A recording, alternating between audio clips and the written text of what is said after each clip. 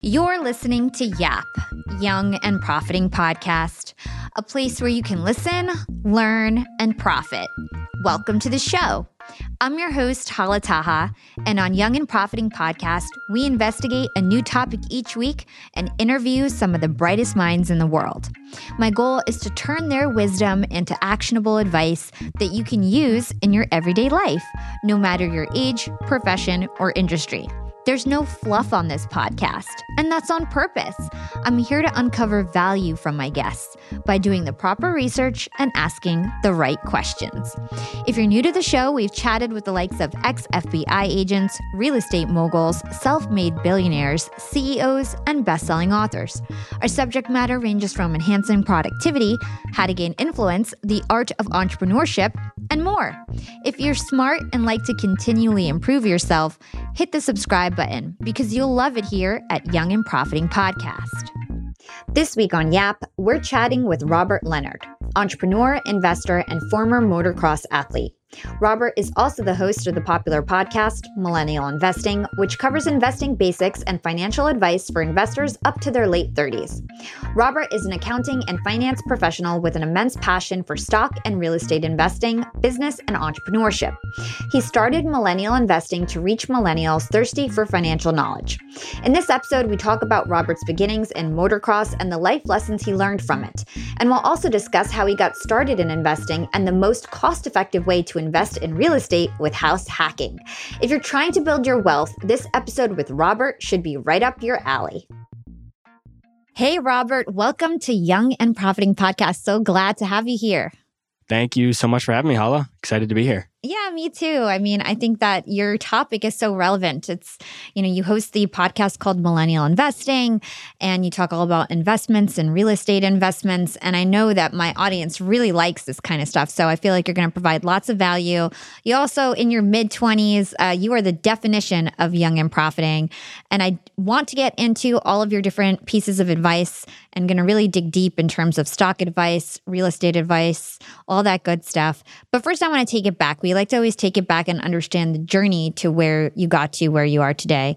And I did some digging and I saw that you were a motocross racer growing up. You started at 4 years old and you competed competitively for 10 years. And by the time you were 14, you were like the second best in the world at that, which is crazy.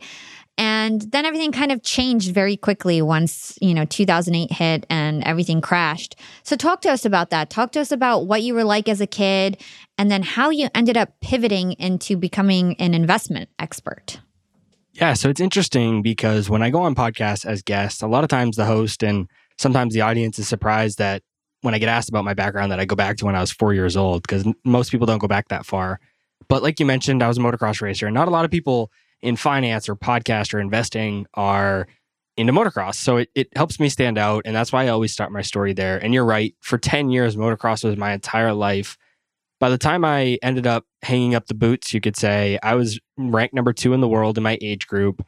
And to put this into perspective for people who aren't familiar with motocross, it was kind of like being a prospect to go to a major leagues for any other sport, whether it be baseball, football, basketball. But basically, I was expected to be part of the up-and-coming class for the next level of professionals in about a year and a half or 2 years when you turn 16. But like you said, the 2008 economy crashed. And so that was a piece of it, but it wasn't necessarily the biggest thing. There was really 3 things that caused me to stop racing. And basically, we had a couple people very close to us pass away from racing. A couple got paralyzed from crashes. And some of them were close to my age. I was only 14 at the time. So it really hit my dad hard to see that happen. And then also, again, like you said, the economy crashed, so money was tight. Racing is very expensive. And then third, I was racing ATV motocross. And there's 2 different types of motocross. There's ATVs and dirt bikes. And I won't go into the nitty gritty, but basically the ATV industry as a whole was declining. And my dad could see that the future of ATV motocross wasn't very strong. And so he said, I'm not going to risk your life and spend all this money on this if the future isn't super bright. And so dirt bikes had a little bit longer kind of roadmap ahead. And so we decided, that's enough is enough. And at 14, I was done racing. My entire future was gone because all I planned on doing was becoming a professional athlete by racing motocross. No backup plan, nothing like that. Nobody in my family's ever gone to college. So I had no intentions of going to school or anything. Then I'm 14, I'm a freshman in high school. I had to figure out what I was going to do. And I did a little bit of self-reflection as much as any 14-year-old can do. And I realized that I was pretty good at math and I really liked money. So I said, why don't I combine these two things and get into investing and finance and accounting, things along those lines. And so one day I stumbled upon a guy who had a day trading stock course on Facebook. It was a Facebook ad. And I started to check it out. I mean, he was promising overnight riches to everybody. And basically, as a 14-year-old kid, of course, that drew me in. And thankfully, whether it was my own intelligence or a stroke of luck, I realized that what he was pitching probably wasn't the most realistic thing. But what it did do is it led me to Warren Buffett. And so ultimately, I ended up studying Warren Buffett starting when I was 14 until today. So a little over a decade. Ended up going out to Omaha for the Berkshire Hathaway annual shareholders meeting. And that has led to my passion of stock investing today. That's amazing. I love the fact that you pivoted, and a lot of people who are really successful that have come on my show have experienced something really traumatic along these lines. I remember I just interviewed Maya Shankar, and something very similar. She was a violinist. She was going to be the biggest violinist in the world. When she was around 15, she had a finger injury and she couldn't play the violin again, and she had to totally pivot. But she ended up becoming super successful. And I think there's something to that. What do you think motocross taught you or instilled in you that made you a 14-year-old who was willing to do stuff outside of school and study somebody like Warren Buffett on your free time? Because most 14-year-old kids are playing video games in their free time. So how do you think that shaped you and your maturity? At the time, I had no idea. It wasn't something I thought of. I was like, yeah, motocross taught me this, so I'm going to do this. But now, 10 years later, looking back, it has shaped so many different things. I think probably the biggest thing is hard work and dedication, because to be at that level of a sport, any activity, no matter what it is, business, athletics, music, anything, you need to put in a lot of work and time and effort. And even though I was a young kid, I was still putting in a lot of time. And so I think just from when 4 to 14, you had 10 years of hard work, and it just becomes innate in you. And so for me, I've just always been extremely, extremely hardworking. Now, on top of that, I think it also taught me to take risks, because motocross is a very risky sport. And every single time you get on the bike, you essentially risk your life. And as we record this podcast, I literally have a broken leg from racing. So I'm actually, kind of spoiler, I'm back on a bike again. Oh my God. And I'm racing, and I just broke my leg like last weekend racing. And so, it's a dangerous sport, but it's taught me to take risks. And I think that helps me be an entrepreneur. It helps me be an investor, etc. Because when you've taken risks to risk your life, risking a little bit of money here and there is, it seems relatively trivial at that point, when you're talking about life and money. And then the third thing is it's really taught me at a very young age on how to work with mentorship. And what I mean by that is my dad was my mentor when I was racing motocross. He built all my bikes. He was the one that helped me get to the races and all that. My dad was a single dad with just me and my brother. And at the time, I had more of the talent than my brother did. So my brother wasn't racing, but he came with us. And so me, my dad, and my brother were going to all these races. And a lot of times, what separated me from a lot of the other kids my age, where I was hitting all of these big jumps that most people wouldn't hit my age. And that came down to talking to my dad. We'd walk the track together and I'd say, hey, Dad, will my bike make this jump? And he had a good idea because he built it. So he kind of knew what it was capable of. And basically, if he told me I could do it, I would do it. So that has led to business because he was my mentor and I had to put a lot of trust in him. He guided me and he told me what I could and couldn't do and how to do certain things. And so when it came time to find a mentor in business or investing or anything I've done, I already had a ton of experience with a mentor and kind of learned how it worked with my dad. And so that's been super impactful in business, investing, and everything else I've done. Oh my gosh, I love hearing this because I think people fail to realize that your experiences are meaningful whether they pan out to something wonderful or not. Just you having that experience of being a pro motocross racer at such a young age has given you skills that you can now apply in totally different industries and totally different ways. But it's all stuff that you carry with you and makes you who you are. And I really, really believe that everybody tuning in right now, get as many experiences as you can, especially if you're on the younger side, even if they won't pan out to anything in the end, because you carry those little skills with you everywhere and then you can apply them in different ways. There's a saying, and I'm going to kind of paraphrase it because I don't remember it specifically, but there's something along the lines that says you can't connect the dots looking forward. You can only do it looking backwards. And that's exactly the case. When I was racing motocross and I was done racing, I was absolutely devastated. Like, I love that more than anything, hence why I'm back on a bike today. But at the time, I was just absolutely devastated. I had no idea what my future was going to look like. But now, 10 years later, I can look back and I can connect the dots on how all these things connected and how it's really helped me today. And you don't necessarily need to know how it's going to help you in the future. Just have faith and understanding that if you put in the work, it's going to help in the future some way. 100%. 100%. So let's talk about your college experience. I'm going to start with a story that I remember, and correct me if I'm wrong, but something along the lines of you were in biology class and instead of paying attention, you were studying 10Ks and figuring out what your next investments were going to be.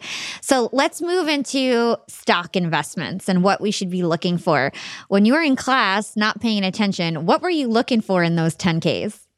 Yeah, I love that story. And I haven't told that story for a while, but it is one of my favorites because when I went into college, like I said, nobody in my family had ever gone. I'm the first one to go to school in my family. So I didn't really have much help or guidance to how to pick schools or how to pick a major or anything like that. And it's not because they didn't want to help. They just didn't have the experience. And so I kind of was just there to figure out things on my own. And I ended up picking a pretty good program. But as part of the program, what I really didn't like and what I didn't focus on enough was the curriculum. And as part of that curriculum, you had to take 3 science classes. And so I'm a finance major or an accounting major, and I'm being forced to study chemistry and biology and physics and all these classes. And it just made no sense to me. And so I was a good student, but I would use they give you these dollars to print things in your lab at school. And so I'd use all those dollars to print these huge 10Ks. And I'd just sit in the back of the biology class in, this big auditorium, and I would read my 10Ks. And I've been caught a few times, and because maybe I'd be reading it and I couldn't put it away, and my teacher would come by, and the number of times they've been thrown away, I can't even count. And so I was just really busy studying what I was passionate about, what I felt was going to help me in my future. And in terms of what I'm looking for on the 10Ks, back then, I didn't really know what I was doing. I was just getting started. Everybody said you need to read 10Ks to be a successful investor. So I was just kind of reading them as I could.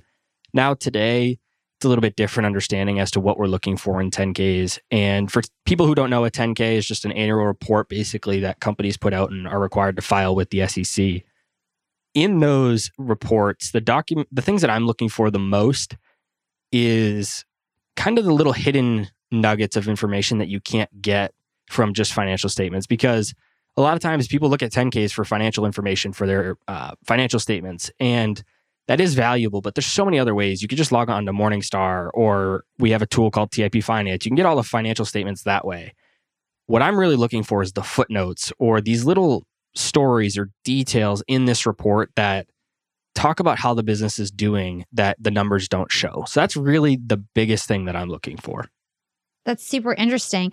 And so what else do you look for in a stock? Like, how do you know when a stock is a good investment? And then the other thing I want to ask is, I know that in the beginning you were looking at quantitative metrics only, and then you realized that the key was really looking at the qualitative metrics. And I personally did very well with stocks. A couple years ago, I pulled out all my money, but I had 50% gains, and I almost never looked at the numbers. It was always qualitative stuff. So I'd love for you to talk to us about that. And then talk to us first, though.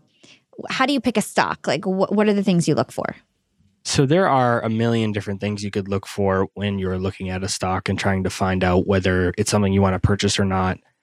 But really, for me, the biggest thing is whether you can understand it or not. And I think that's overlooked. I mean, we could do a whole hour-long podcast about analyzing financial statements, analyzing key ratios, analyzing whether the business has a moat, the management team, the valuation. I mean, a million different really nitty-gritty things. But I think at a high level, the biggest thing is just really understanding what you're buying. And that's typically the biggest advice that I give is, I don't really care what you buy. I don't care if you buy crypto or stocks or real estate or sports cards or, whatever it is. I don't really care as long as you understand.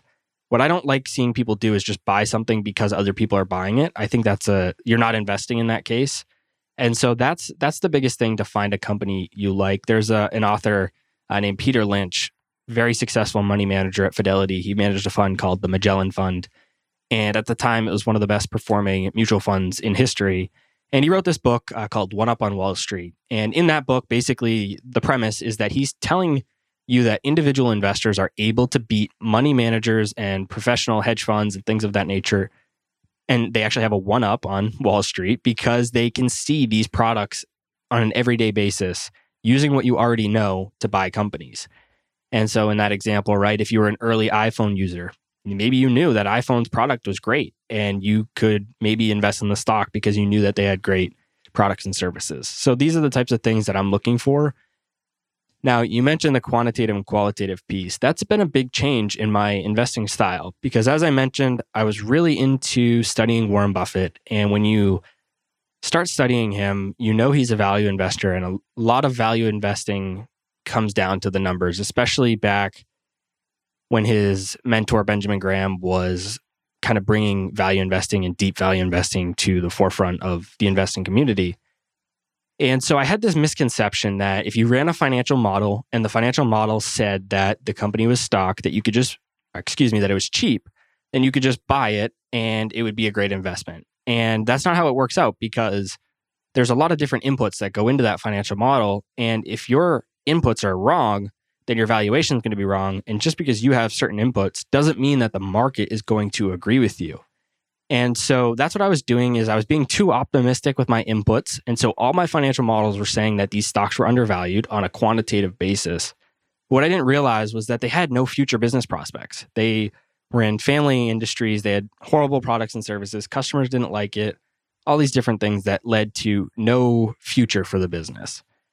And so there are ways you could potentially make money there. But basically, I was making decisions based only on the numbers. And what I realized is that there's a lot more to a business and arguably even more value in a business from things that you can't quantify, like the management team, the CEO, how good are the products and services? How is the culture? How happy are the employees? What does the industry in the future look like? Take Blockbuster and Netflix for an example. I don't know this to be a fact, but let's just say the Blockbuster numbers were really good. You might be enticed to invest in them based on a quantitative approach. But if you looked out into the future qualitatively, you could say, well, Netflix might completely disrupt them and they have no future. And in that case, it might not be something you want to invest in. So for me, a big transition was you still need the quantitative approach. You still need to do valuations and you still need to look at the financials. You can't necessarily buy a company just because they have good products, but that is a massive piece of it. And understanding how those two come together to really develop a financial and investment thesis. I think that's brilliant. And I think that's something that we haven't heard before on this podcast. I feel like we're always kind of told to look at the numbers, look at the profitability, all of that kind of stuff, and the past growth. And I think it's really, really great that you're saying you got to like the product yourself, know what you're buying, and think about other external factors that might not be in a 10K or might not be, on Morningstar there for you to just see blatantly. So I think those are really great points. Let's talk about Warren Buffett. So I know you studied him for many years. He's one of your idols, but it turns out you're not going to just take any old advice from Warren and go pour your money into his stock picks. So talk to us about how to take advice and also some of your biggest lessons from Warren Buffett. One of the biggest things people get wrong, and actually a podcast episode that went out this week for me, is why you shouldn't just copy money managers. And Buffett is technically a money manager.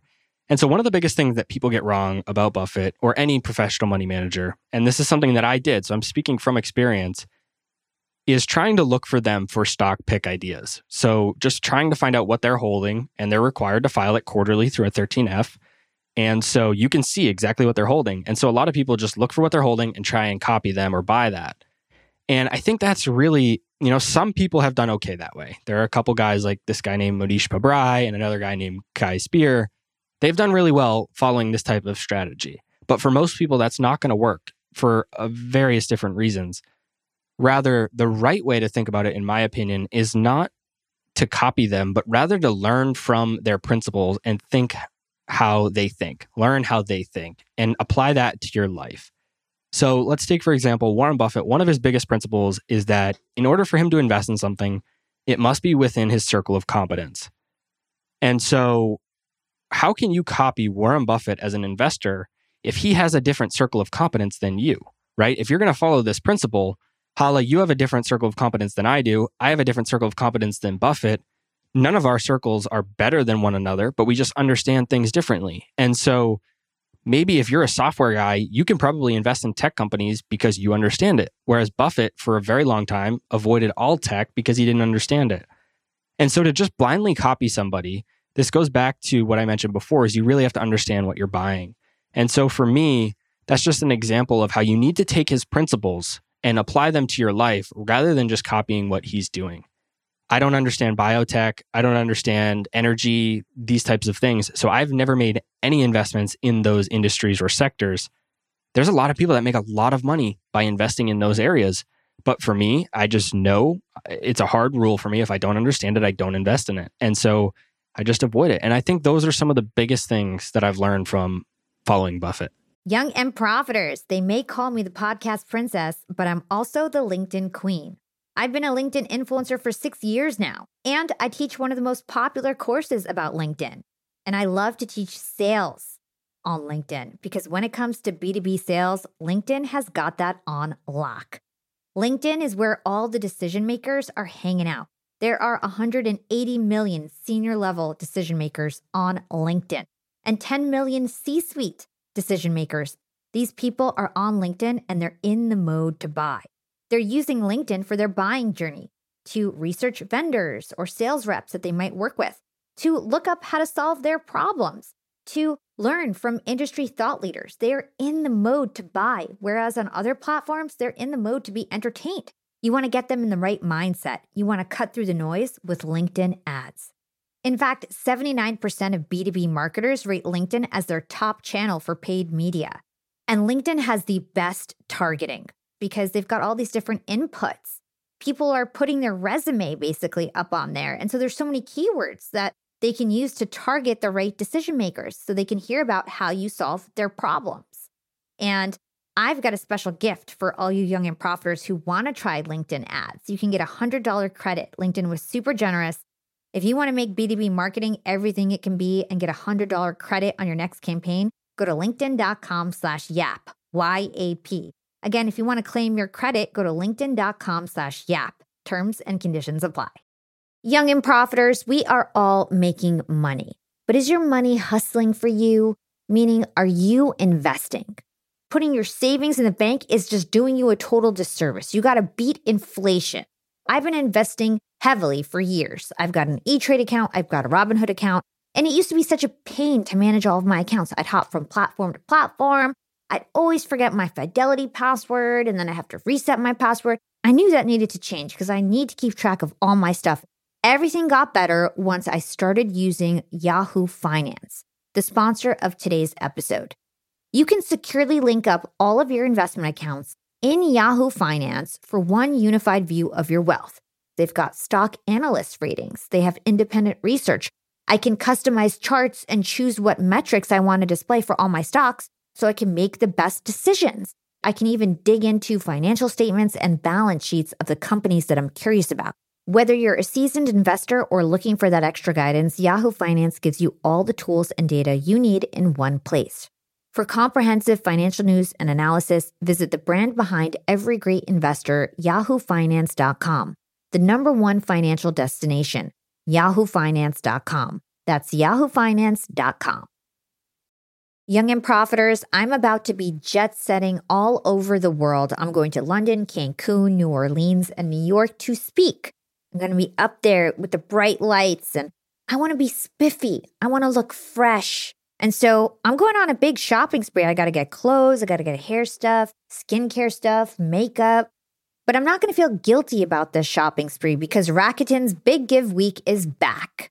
Rakuten is the shopping platform for savvy savers. From May 6th to May 13th, they're having their biggest cashback event of the year. I'm talking about 15% cashback at hundreds of stores with additional cashback bonuses. And they've got so many stores participating in their Big Give Week. So when it comes to clothes, I'm looking at Splendid and Good American. And when it comes to beauty, they've got so many good stores participating. They've got Ulta, Fenty, Bobbi Brown, Blue Mercury, and all the products that we love. Now we can get cash back. It's like getting a discount on the stuff you're going to buy anyway. It's absolutely amazing. They even have travel brands, so that's going to be super convenient for me with all my upcoming trips. Expedia, Hotels.com. You can get deals on everything from electronics to home goods to travel and beauty. Young and profiters, you're going to want to grab this limited time deal with both hands. You get high cashback rates for only 8 days. So hurry. Membership is free, and when you sign up and shop today, you get an extra 10% cashback boost. That's an extra 10% cashback on top of the 15% cashback. You won't see higher cashback rates than these. Go to Rakuten.com or download the Rakuten app at RAKUTEN. Shoppers get it. Oh my gosh, I love that. So let's take it back to college again. At a certain point, your parents basically said, hey, you're making money, you got to pay rent.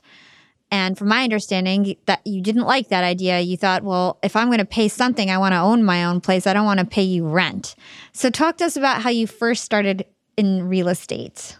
That is exactly right. So when I was 18, I was going into college. My dad sat me down. He said, hey, you're going to study finance. You're going to come out. I know you're a hard worker. You're probably going to get a pretty good career. You're probably going to have a decent salary. So it's not, I don't really like the idea of you making a good salary and living under my roof for free. That just doesn't really make sense to me. And so this is what my dad was saying to me. And, as an 18-year-old kid, I was like, yeah, I get it. I don't like it, but I get it. I understand. And so I said to him and I said to my friends and some other family members, I said, you know what? I'm going to buy a house as soon as I graduate so that I can move into there and then I don't have to pay any rent. I can just pay my own mortgage and I can own it. And, my dad and my family was very encouraging of me, of course, but they thought I was crazy. And they said that wasn't going to be possible. My friends all said the same thing because none of them have ever owned houses or made any investments. My dad didn't buy his first house until he was in his late 30s, early 40s. And so it just didn't seem possible to them. Sure enough, if you tell me I can't do something, that's going to light a fire under me even more. And so I worked really, really hard throughout college to get jobs, save as much money as I could, understand the process, et cetera, everything that goes into buying a house. And I bought my first house when I was a senior in college. So before I walked at my college graduation, I bought my first house. And I didn't do it as a real estate investment. I wasn't trying to be an investor or anything. I was just doing it simply because I needed a place to live and I didn't want to pay my dad rent. Now, I did eventually want to become a real estate investor, but that was not the goal with this property. My plan was, I felt like I was a good stock investor. I felt like I understood it well. So I said, I'm going to make all my money. I'm going to build my wealth through the stock market. And then once I'm done with that and I've built my wealth, then I'll put it into real estate. Because I assumed you needed to be a multi-millionaire to buy real estate.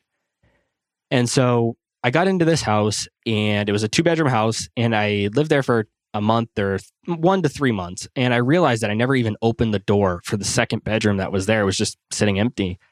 And I said, well, I could probably do something with this. And so I ended up renting out that bedroom. And so essentially I just had a roommate and my total mortgage was like $1,100. And this person was paying me between $700 and $750 a month. So now I'm living for $300 to $500 a month, somewhere in that range. And I said, wow, this is pretty cool. And I said, there's no way that I'm the first person that's ever thought of this. And so I got on the internet and I found out that that's actually an investing strategy called house hacking. And it led me to this resource called Bigger Pockets. And on Bigger Pockets, there's thousands and thousands and thousands of other people that were just like me who were investing in real estate. They didn't have any special skills. They weren't wealthy yet, but they were making it happen. And so when I just devoured everything I could and I realized that these people were no different than me, that brought down every limiting belief I had about real estate. Realized I was actually already a real estate investor. And then from there, I just have had a massive interest in real estate and have continued to scale. That's so cool. Like, it's really, really unique to hear that you were 18 when you bought your first house and then you started renting it out and you kind of started to live for free. I had somebody on my podcast early on, I think it was like episode number 11. Her name was Dan Zhu. And she also did this. She would buy a house and then live on the couch and rent out all the rooms. And she told me that she believes that if you live in the house that you own and you're the only one who lives in it, that it's not an investment. Would you agree or disagree? I would agree. I think if we're going to get down to technical definitions, if you are the only one that lives in the house and it's not producing any cash flow for you, I would say it's not an investment. So interesting. So talk to us about real estate. Like, what is the best way for somebody to get started, and how much money do you actually need to get started? So most of my listeners are probably 25 to 35, let's say. Maybe there's lots of people in their 40s and 50s. So I love all of my listeners, but let's talk about the majority, 25 to 35-year-olds who are tuning in right now. Is there a certain amount of money or a certain amount of ratio of money that you should have? Like, should you have like saved? Like, when do you think we're ready to buy something? Because a lot of us, I think, are renting right now, even though we're sitting on cash. I think hands down, the best strategy is house hacking, which is what we just talked about. I think for almost anybody, but especially people in that age group that you just mentioned, that is number one, the first place I would start is house hacking. Now, when you should do that is kind of different for everybody and how much money you need. We can talk about those numbers. It's going to depend where you live in the country. I mean, there's a lot of different variables. But with house hacking, I house hacked my first property. I only needed $10,000. We can get creative. You can use things called seller credits, which reduce the amount of cash that you need to buy a property. So there are a bunch of different ways that you can get into a house hack, but it's hands down the best way that people should get started. And it can have a massive, massive impact on the rest of your life if you start house hacking when you're young. Yeah, I think if you're single and you don't have a family, house hacking is definitely the way to go. Could you explain what seller credits are? It's something I've never heard of before. Yeah, absolutely. So a seller credit is basically, in the simplest term, is when you buy a house, the seller gives you cash back at closing. So essentially, let's just say somebody makes $100,000 profit on selling the house.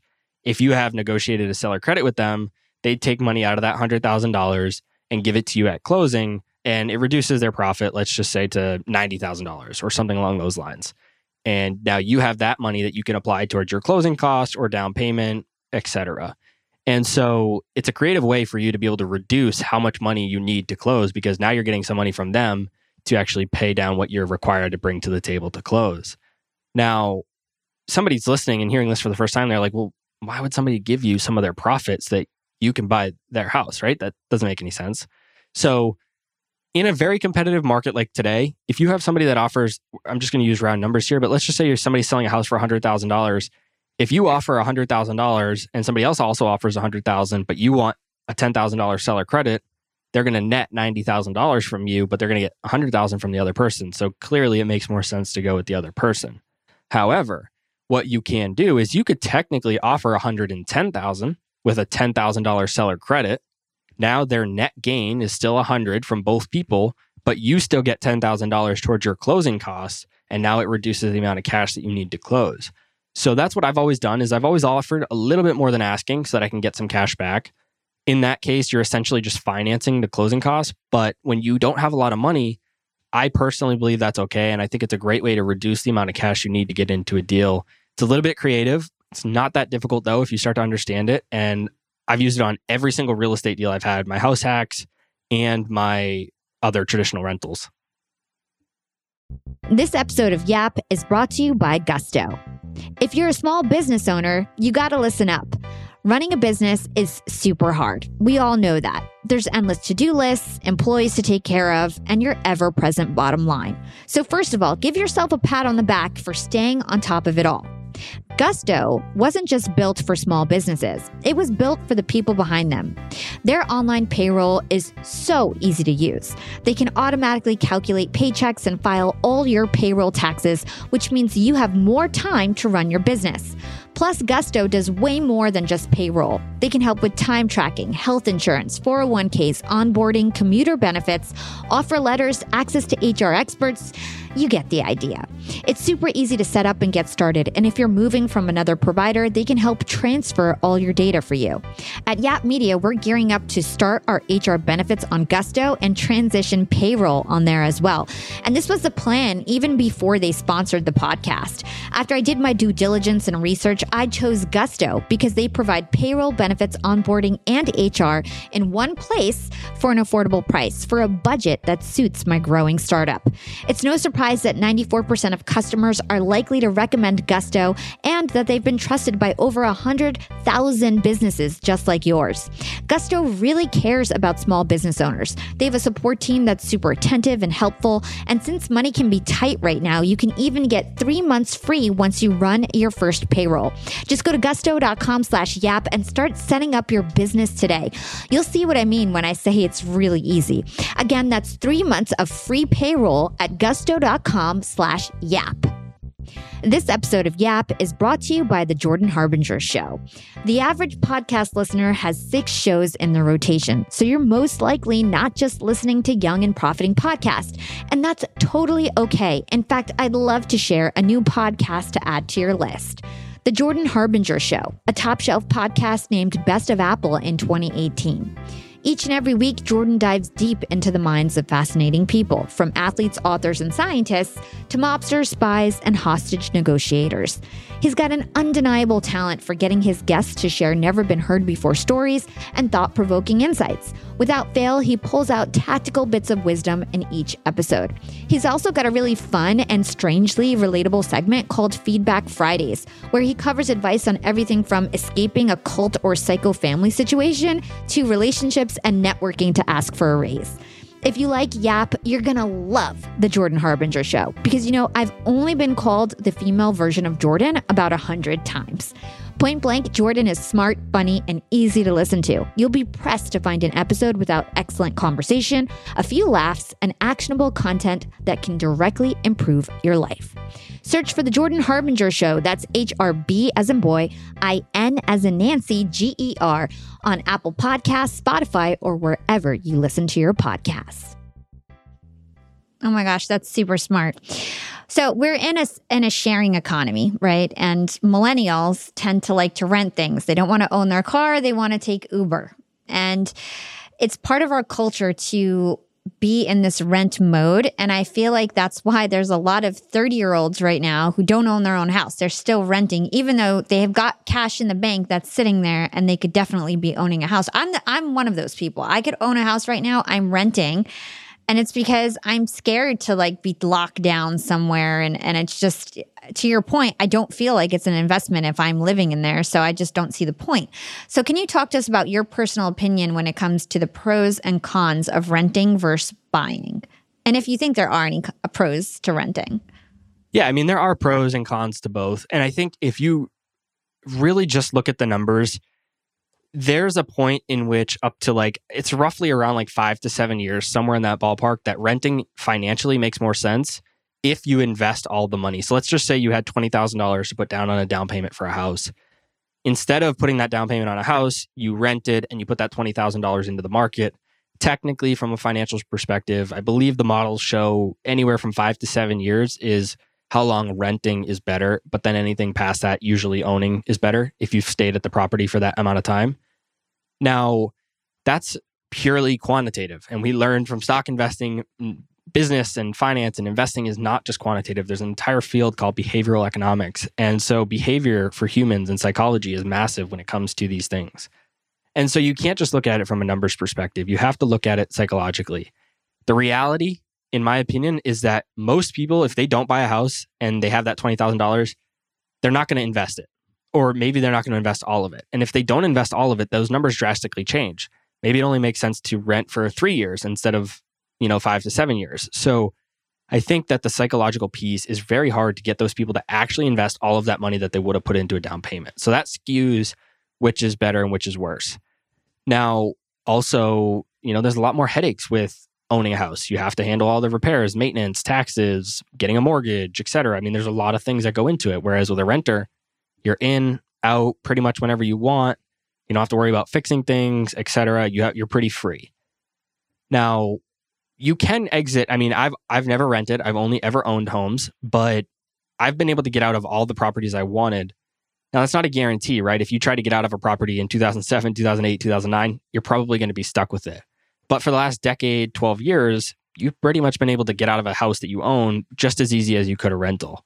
And so it really depends. Also, if you're going to be moving a lot, it depends if that's going to be the case, then you probably don't want to own because you're just going to up and leave, for sure in a year. And so you kind of really just have to think about your lifestyle. And if you're going to live in a city, it probably doesn't make sense to own. You're probably better off just renting. But if you're more in the suburbs, maybe you consider owning. Depends if you have, you need a yard for a dog and all these different things. So there's a lot of things that are psychological or just, real human life that you need to consider that are not just numbers. I think that what you're saying is super smart. And I think I'm doing the worst thing, sitting on a whole bunch of cash in the bank and not investing in anything. So I'm going to toss you this question. I'm going to give a number that a lot of people listening is more realistic for them. So let's say somebody has $20,000 in the bank. What would you tell them to do with it? House hack. Without a doubt, without a hesitation, I would house hack. Now, one of the biggest pros for renting that people have, and I'm guessing you probably have a similar experience as to why you like renting, is just the flexibility, right? Being able to go wherever you want. Now, with house hacking, you only have to live there for a year. Typically, your lease is going to be a year anyway. So you only have to live in the house hack for a year, and then you're not going to sell the property because you want it to be an investment, but you could go live somewhere else. You could go rent at that point. You can buy something else if you have some money, etc. So when you house hack, you're not locked into that property for 5, 10, 20 years. Like, you don't have to live there that long. You can own it for that long, but you don't have to live there. And so you said $20,000, and I'll walk through my most recent house hack as an example. So this is my third house hack. It was a $400,000 house, and I needed about $23,000 to close on the property. However, I negotiated a $10,000 seller credit.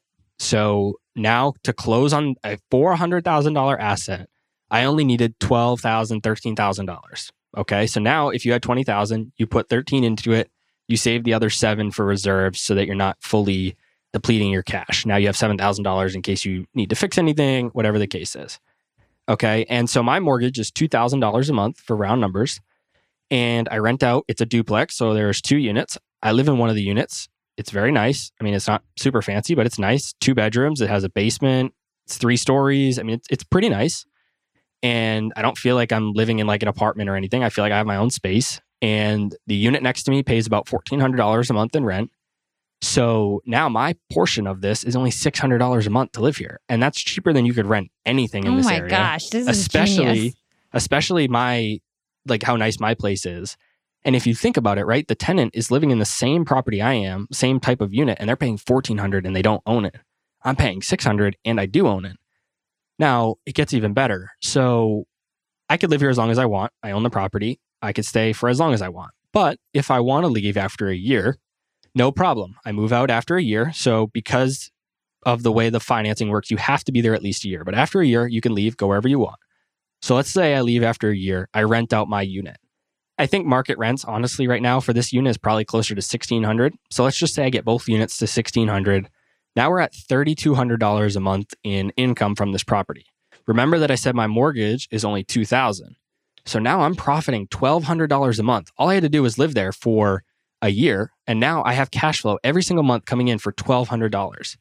Now, either I go and I house hack again. If I do it a second time, now when I'm done that in a year, I have $2,400 in cash flow coming in. Or if I'm done house hacking, I could go rent. Let's just say my rent is $1,400. Now you take the $1,200 in cash flow from your first house hack, and now you apply it towards your rent. And now your rent's really only like $200 and you can live wherever you want. And the caveat here is that first year, $1,200 times 12, roughly $14,000. I had to put, remember I said $12,000 to $13,000 into the property. So in 1 year, I'm entirely getting my entire down payment back just in profit. And I still own a $400,000 asset for however long I own it. And that's going to appreciate. And then when I sell it, I have all the equity that I gained in the property as well. So for me, house hacking is an absolute cheat code to building wealth, especially for somebody if you can do it young. Oh my gosh, I might call this episode house hacking. That was so genius. I feel so motivated. I have the idea of buying a family home where the bottom level is my studio and I have like in-person interviews. One apartment I rent out and I live on the top apartment. That is like my dream. And now you've like validated that I should probably go figure that out. Yeah, my only recommendation is I'd probably go side to side rather than up and down if you can. I mean, I think you said you live in an apartment, so you're probably kind of used to the up and down type thing. I personally like side to side better just because you don't have anybody above you or below you like making noise and things like that. But yeah, totally. That would be absolutely awesome. And you could do it in so many different ways. Oh my gosh, it's genius. So let's dig into real estate a little bit more. I want to know, what is a good real estate investment versus a bad one? Like when you're on Zillow and you're searching around, like what should be what are your red flags? Let's go there. So red flags are, I mean, it's the first thing I do is I look at it depends on your strategy, right? I can't say broadly, because if you're a flipper, your criteria is going to be different. If you're buying a rental, it's going to be something different. If you're buying a house hack, it's something different. So for me, I don't flip. I personally buy long-term rentals and I house hack. So for a house hack, basically what I do is you calculate what your mortgage payment's going to be, calculate what that property could bring in for rent for any of the extra space that you're going to rent out, and you find out what your portion is going to be. Now, if that's acceptable to you, then great, you can move forward. If it's not, then you're probably not going to be interested in it. Now, when we get into a more traditional rental, you could say like a regular rental property that you would think of when you hear of rentals, there's really two things that I focus on, and that is the monthly cash flow per door. So how much profit per door per month is this property making? And the second thing is the cash on cash return. So that is based on the amount of money that I put on the property, how much cash am I generating per year on that? And so the reason that those two metrics are important is because you could have a property that cash flows $500 a month. That's great, right? On the surface, my threshold is roughly $250 a month per door. So if you have something that's making $500 a month per door, that might sound great. But what if you put in $1 million to get $500 per month? That's probably not great. Whereas you have something that makes $250 a month, but you only put 10 grand into it. I mean, so on the surface, the 500 seems better than the 250, but when you look at cash on cash, the cash on cash for $250 a month is much better. And so you can get as detailed or as nitty gritty on these return metrics as you want. There are some people that have super complex financial models to do this. But for me, I boil it down to those two numbers, because if you hit both of those metrics, whatever you set your benchmarks to be, mine personally is $250 a month, and I like 15% or more cash on cash per year. And as long as you hit those two benchmarks, what I've found is everything else takes care of itself. And so I simplify it, focus on those two things. And to quickly get to that point, this is not a hard and fast rule. It varies depending on where you live in the country, and there's some caveats to it. But for the most part, how you can do this analysis really quick is what we call the 1% rule. And what the 1% rule is you take the monthly rent that the property will bring in and you divide that by the purchase price. If it's more than 1%, you probably have a good deal. If it's less than 1%, you might not have a good deal. If it's close, maybe. If it's way below 1%, you probably don't have a deal. So when you're looking at 50 different properties to analyze, rather than doing an analysis on all of them, quickly do a 1% rule, knock out the ones that aren't even close, finalize the ones that are close, do a full analysis, and then you can decide from there. That is extremely brilliant. So let's go back to investing a bit, because actually your advice is to, from my understanding, to really evaluate, know what you're buying, everything like that. A lot of investors that come on this show, when I ask them for stock advice, they're quick to say, well, just throw your money in an S&P 500 index fund. And that's your best bet. If you're not in finance, don't even worry about studying stocks and picking your own stocks. Just trust the market, do the S&P 500 index. So what are your thoughts on index funds? Do you have one that you like the best? Do you feel like you're better off picking the stocks that you know and love and trust, like we were talking about before? A great question. And it is something that's very commonly talked about. And I think most people are right that say that. I do think the S&P 500 is great. I think most people should do that. And if you really want to have the best returns, you will 95%, it's a random number, but somewhere between 90 and 100% of people will probably do better by just buying the S&P 500 fund and never buying individual stocks. Now, the problem with that is psychology. People are psychological animals, and we're going to hear other people that are making money from, buying these individual stocks, or make it sound like they're making money from these individual stocks, and they're going to want to get involved. And so whether you should have 100% of your portfolio in S&P 500 or individual stocks is really up to you. But I have this framework that I've created that helps people deal with FOMO, which is what I just mentioned. It's just the fear of missing out. And so it's kind of funny, but I relate it to an itch, right? Let's just say your arm is itchy. If you know your arm is itchy and you don't do anything about it, it just continues to get itchier and itchier and itchier and itchier, right? And then eventually it gets so itchy that you have to scratch it. And like you just have no choice. You have to scratch it. And FOMO works the exact same way. You might be able to, you hear about Tesla and you hear how all these people are making a ton of money. And so you have that itch, right? You want to invest, but you tell yourself, you shouldn't.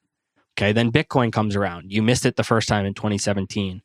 So that itch passes by. The itch keeps getting worse and worse, right? 2020 comes around. You missed Bitcoin again.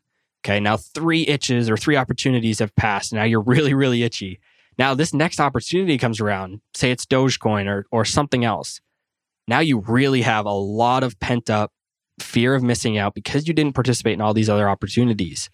And so you go pretty much all in on it. You put way more money in than you should because you're like, I need to make up for all these opportunities that I missed. And then you lose a ton of money. Typically, almost everybody loses money on those types of situations. My framework is different. And I recommend to people that you actually do participate in all of these events. So that first time that you have a little itch, scratch it. Put a little bit of money into it. You don't go all in. Just put a little bit of money. And so what happens is you participate in all these events. You probably lose a little bit of money, but at least in total, losing a little bit of money along the way should add up to less than if you just wait and pile in with all your money. And 2, eventually, once you've done this 2, 3, 4 times, you realize you're like, yeah, this just doesn't work out. Like, I'm not going to keep doing this. Clearly, it doesn't work. You learn from firsthand experience. And then you never deal with FOMO again. And it essentially cures you of dealing with FOMO. So in terms of individual stocks, S&P 500, that's how I approach it. I think most people should be in the S&P 500. But if you have a little bit of FOMO from individual stocks, put a little bit of money into it.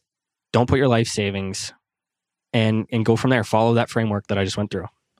I think that is excellent advice. And speaking of FOMO, I keep hearing about NFTs. And I keep wondering, like, oh my gosh, am I not moving quick enough? I really don't have the time to understand it. To your point, I don't want to invest in something I don't understand. And then I hear about sports cards investing, and I hear about starting my own coin. You don't know how many people have come up to me. I don't even remember what it's called, but they're like, Holly, you need your influencer coin or whatever it's called. Like, you have to do one. And it's just so overwhelming. So I want to know, are you personally investing in some of these speculative things like cryptocurrency, NFTs? Are you personally investing in them? And do you have any advice in terms of how we can evaluate those types of things? So for NFTs, sports cards, things along that line, I am not involved in them at all. I'm not saying I never would be, but right now I'm not. I do have a small position in Bitcoin. So you could classify that as, in that category, but I've held Bitcoin for a long time and I don't necessarily see it as speculative. I don't have a huge position. I just have a little bit of money there. And because of that FOMO framework that we just worked towards, that's why I put a little bit of money into Bitcoin. But to solve this issue of whether you should be involved in sports cards or NFTs and all these other things, you could again go through that FOMO framework and say, am I going to just put a little bit of money into it if you want, right? If you feel like you're going to regret not being involved, put a little bit of money into each one and just kind of see what happens. Don't go all in on them. Maybe just put a little bit of money that you're okay losing. I understand you're probably going to lose it and go from there. And so one of the things I often do is I sit down and I ask myself, would I be more upset that I didn't put money into this and I missed out on the upside? Or would I be more upset that I lost this money? And from there, you can pretty much decide what to do. If you're not going to be upset about losing $500, then put the $500 in and you'll know I'm happy I participated in the upside. Great. If I didn't, I'm less mad about that I lost it. And so that's kind of how I think about it. Now, I actually just had Tom Bilyeu on my podcast, founder of Quest Nutrition. He's huge in the NFT space. And we talked a lot about NFTs. I kind of get it, but I kind of don't. And it's certainly not within my circle of competency. So I just avoid it at pretty much all costs. I have cured myself of FOMO, so I don't have FOMO of NFTs and sports cards and things of that nature. And so I personally don't participate. I have no interest in it. I don't understand it. And it may be great in the future, but it's not for me right now. Young and Profiters. As you may know, I launched my LinkedIn Secrets Masterclass a little bit over a year ago. It was my first course. And so far, I've generated well over $500,000. And the best part is I didn't have to figure out how to set up my mastermind subscriptions, how to do abandoned cart targeting, and all of that tech geeky stuff. I just left that all to Shopify. Shopify is the global commerce platform that helps you sell at every stage of your business. And if you're in that I need to sell more with less stage, Shopify Magic is your AI superpowered sidekick ready to whip up captivating content that converts.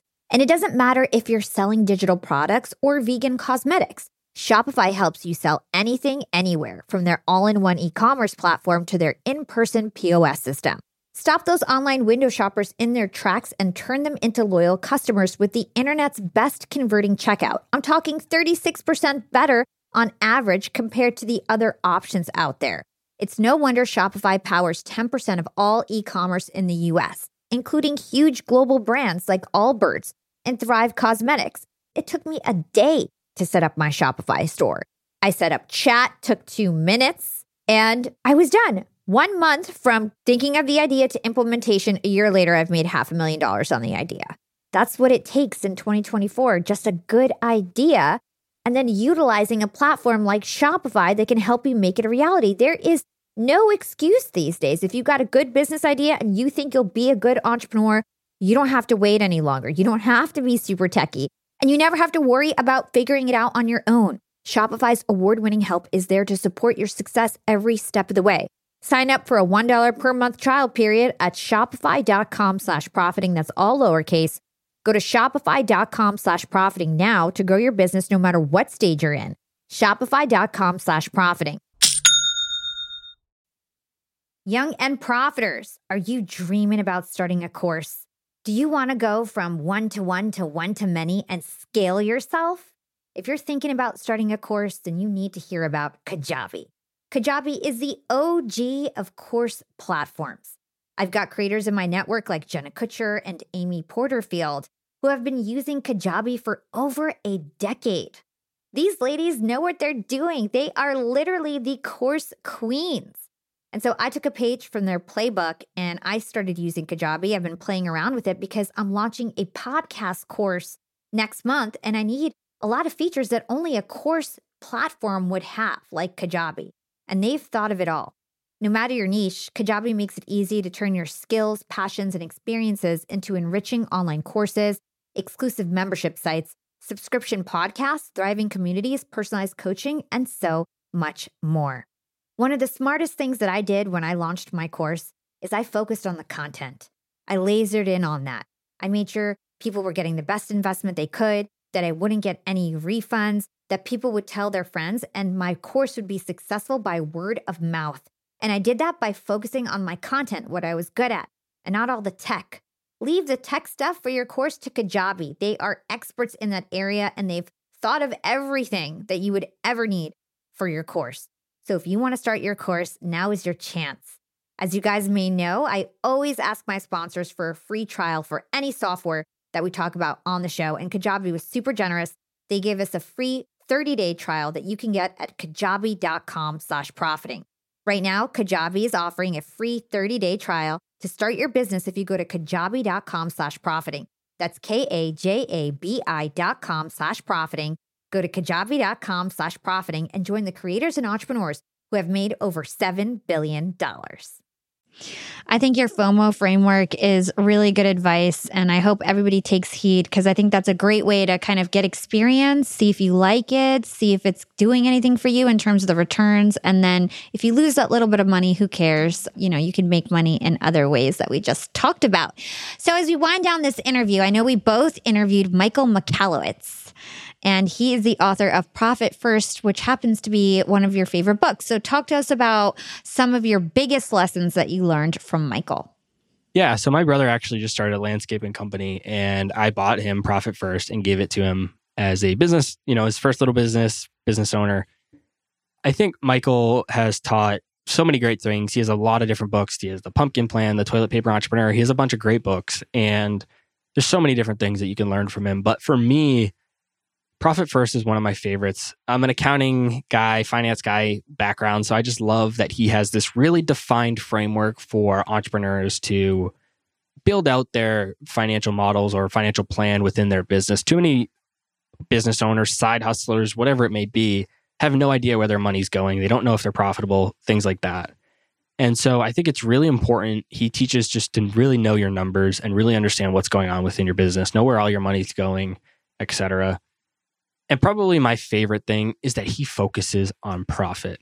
In that book, he talks about how there's these people who brag about how much revenue they make, but really what matters is the profit. Why does it matter if you make $10 million in revenue, but if you only take home $10,000? What if somebody made $20,000 in revenue, but made $15,000 in profit? They took home more money than you, right? So why does the revenue matter? It's because it's one of those things that people can easily brag about. And it's this bragging or, this notion that you're doing well. And so he has this idea where you really need to focus on profits. And for me, I think that's really important, especially in today's day and age, being a stock investor, being a real estate investor too, but specifically in the stock market, we see a lot of companies that are not profitable, getting massive, massive valuations, some of them with questionable business models to ever get to profitability. And so just this idea that's really grounded in really business is meant to make a profit. And if it's not making a profit, do you really have a business? And so that's the biggest thing that I really like from his book. I totally agree. Even me running a business right now, when I tell people like, oh, my first year, I made $2 million in revenue, everyone thinks I'm so rich. And I'm like, no, that's not the profit. So to your point, profitability is a big deal. And sometimes I think about like how much money I was making in my corporate job.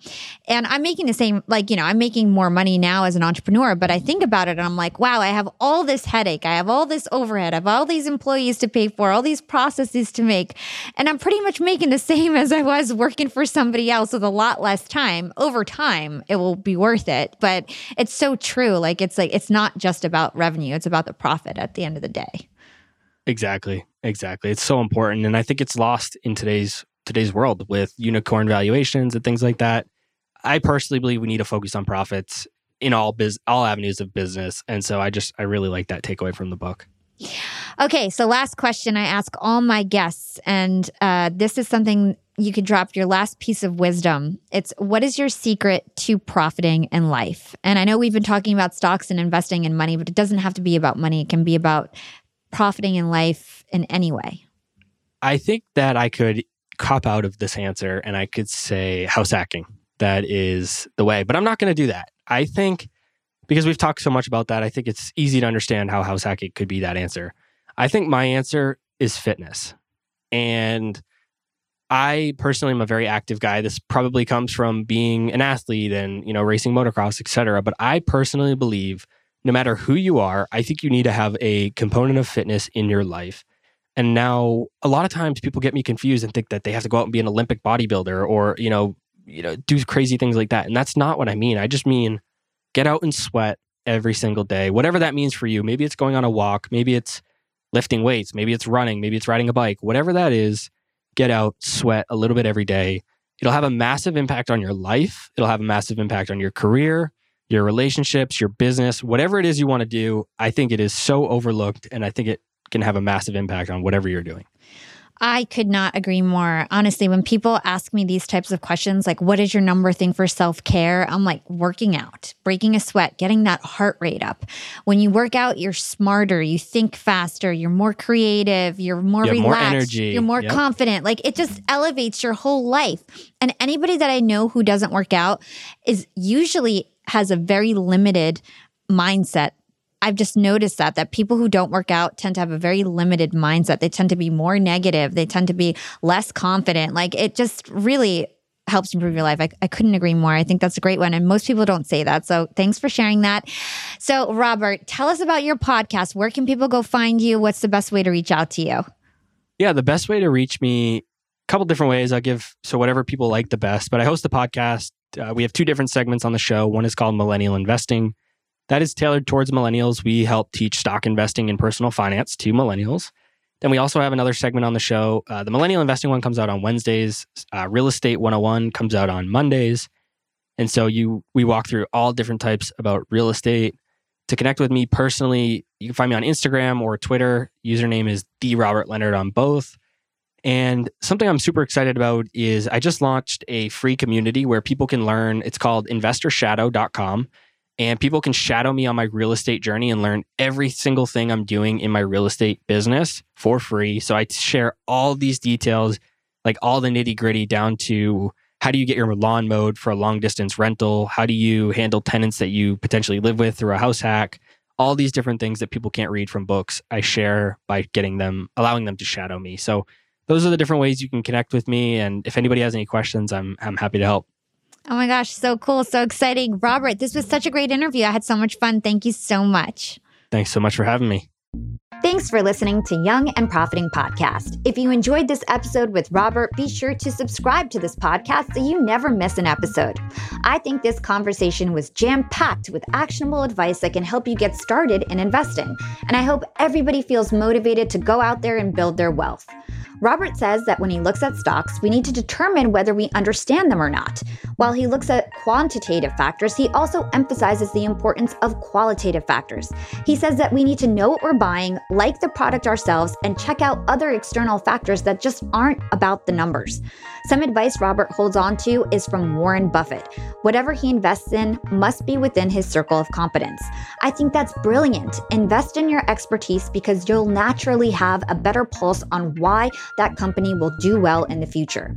I loved learning about Robert's pivot from being a motocross racer to a stock investor.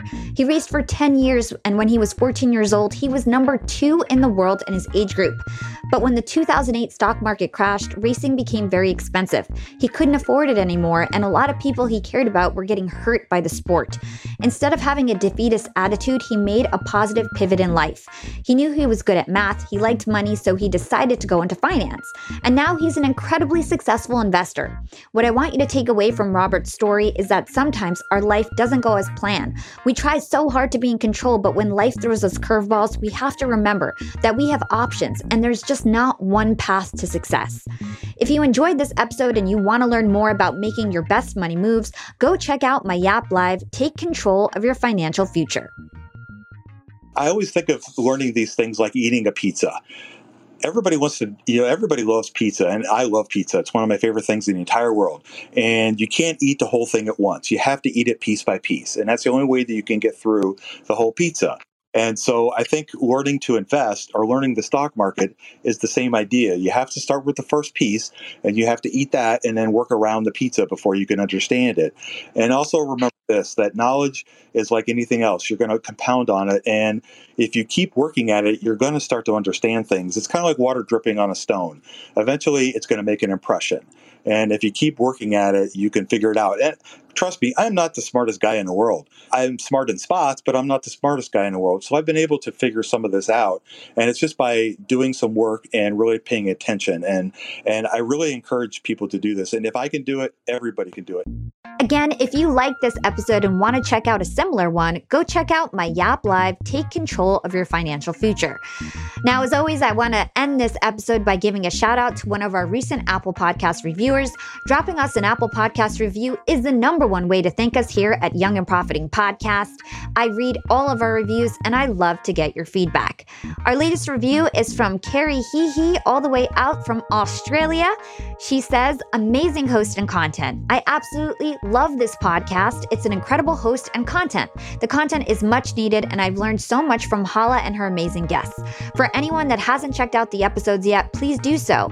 And Hala, I just wanted to say that I listen to your podcast every day while drinking my coffee and getting ready for work in the morning. It's one of the best parts of my day. Thank you so much and please keep sharing your light. Wow, all the way from Australia, somebody is listening to my podcast every single morning. I am so grateful that you've made us a part of your morning routine. And I think that anybody who listens to Yap every single day is going to really seriously level up their life fast. If you guys are out there tuning in and you love Young and Profiting Podcast, go ahead, write us a 5-star review. It is the best way to thank us. I read all of our reviews and it is so special to me when I hear your feedback and it makes everything worth it. You know, we don't charge, we don't do Patreon, we don't do anything like that. We just ask you guys for your support. Drop us an Apple Podcast review. It helps with social proof, it helps with rankings, and it's super important for us. The other thing I'd love for you guys to do, if you listen to the end of the show, you have bragging rights. Take a screenshot of this app right now.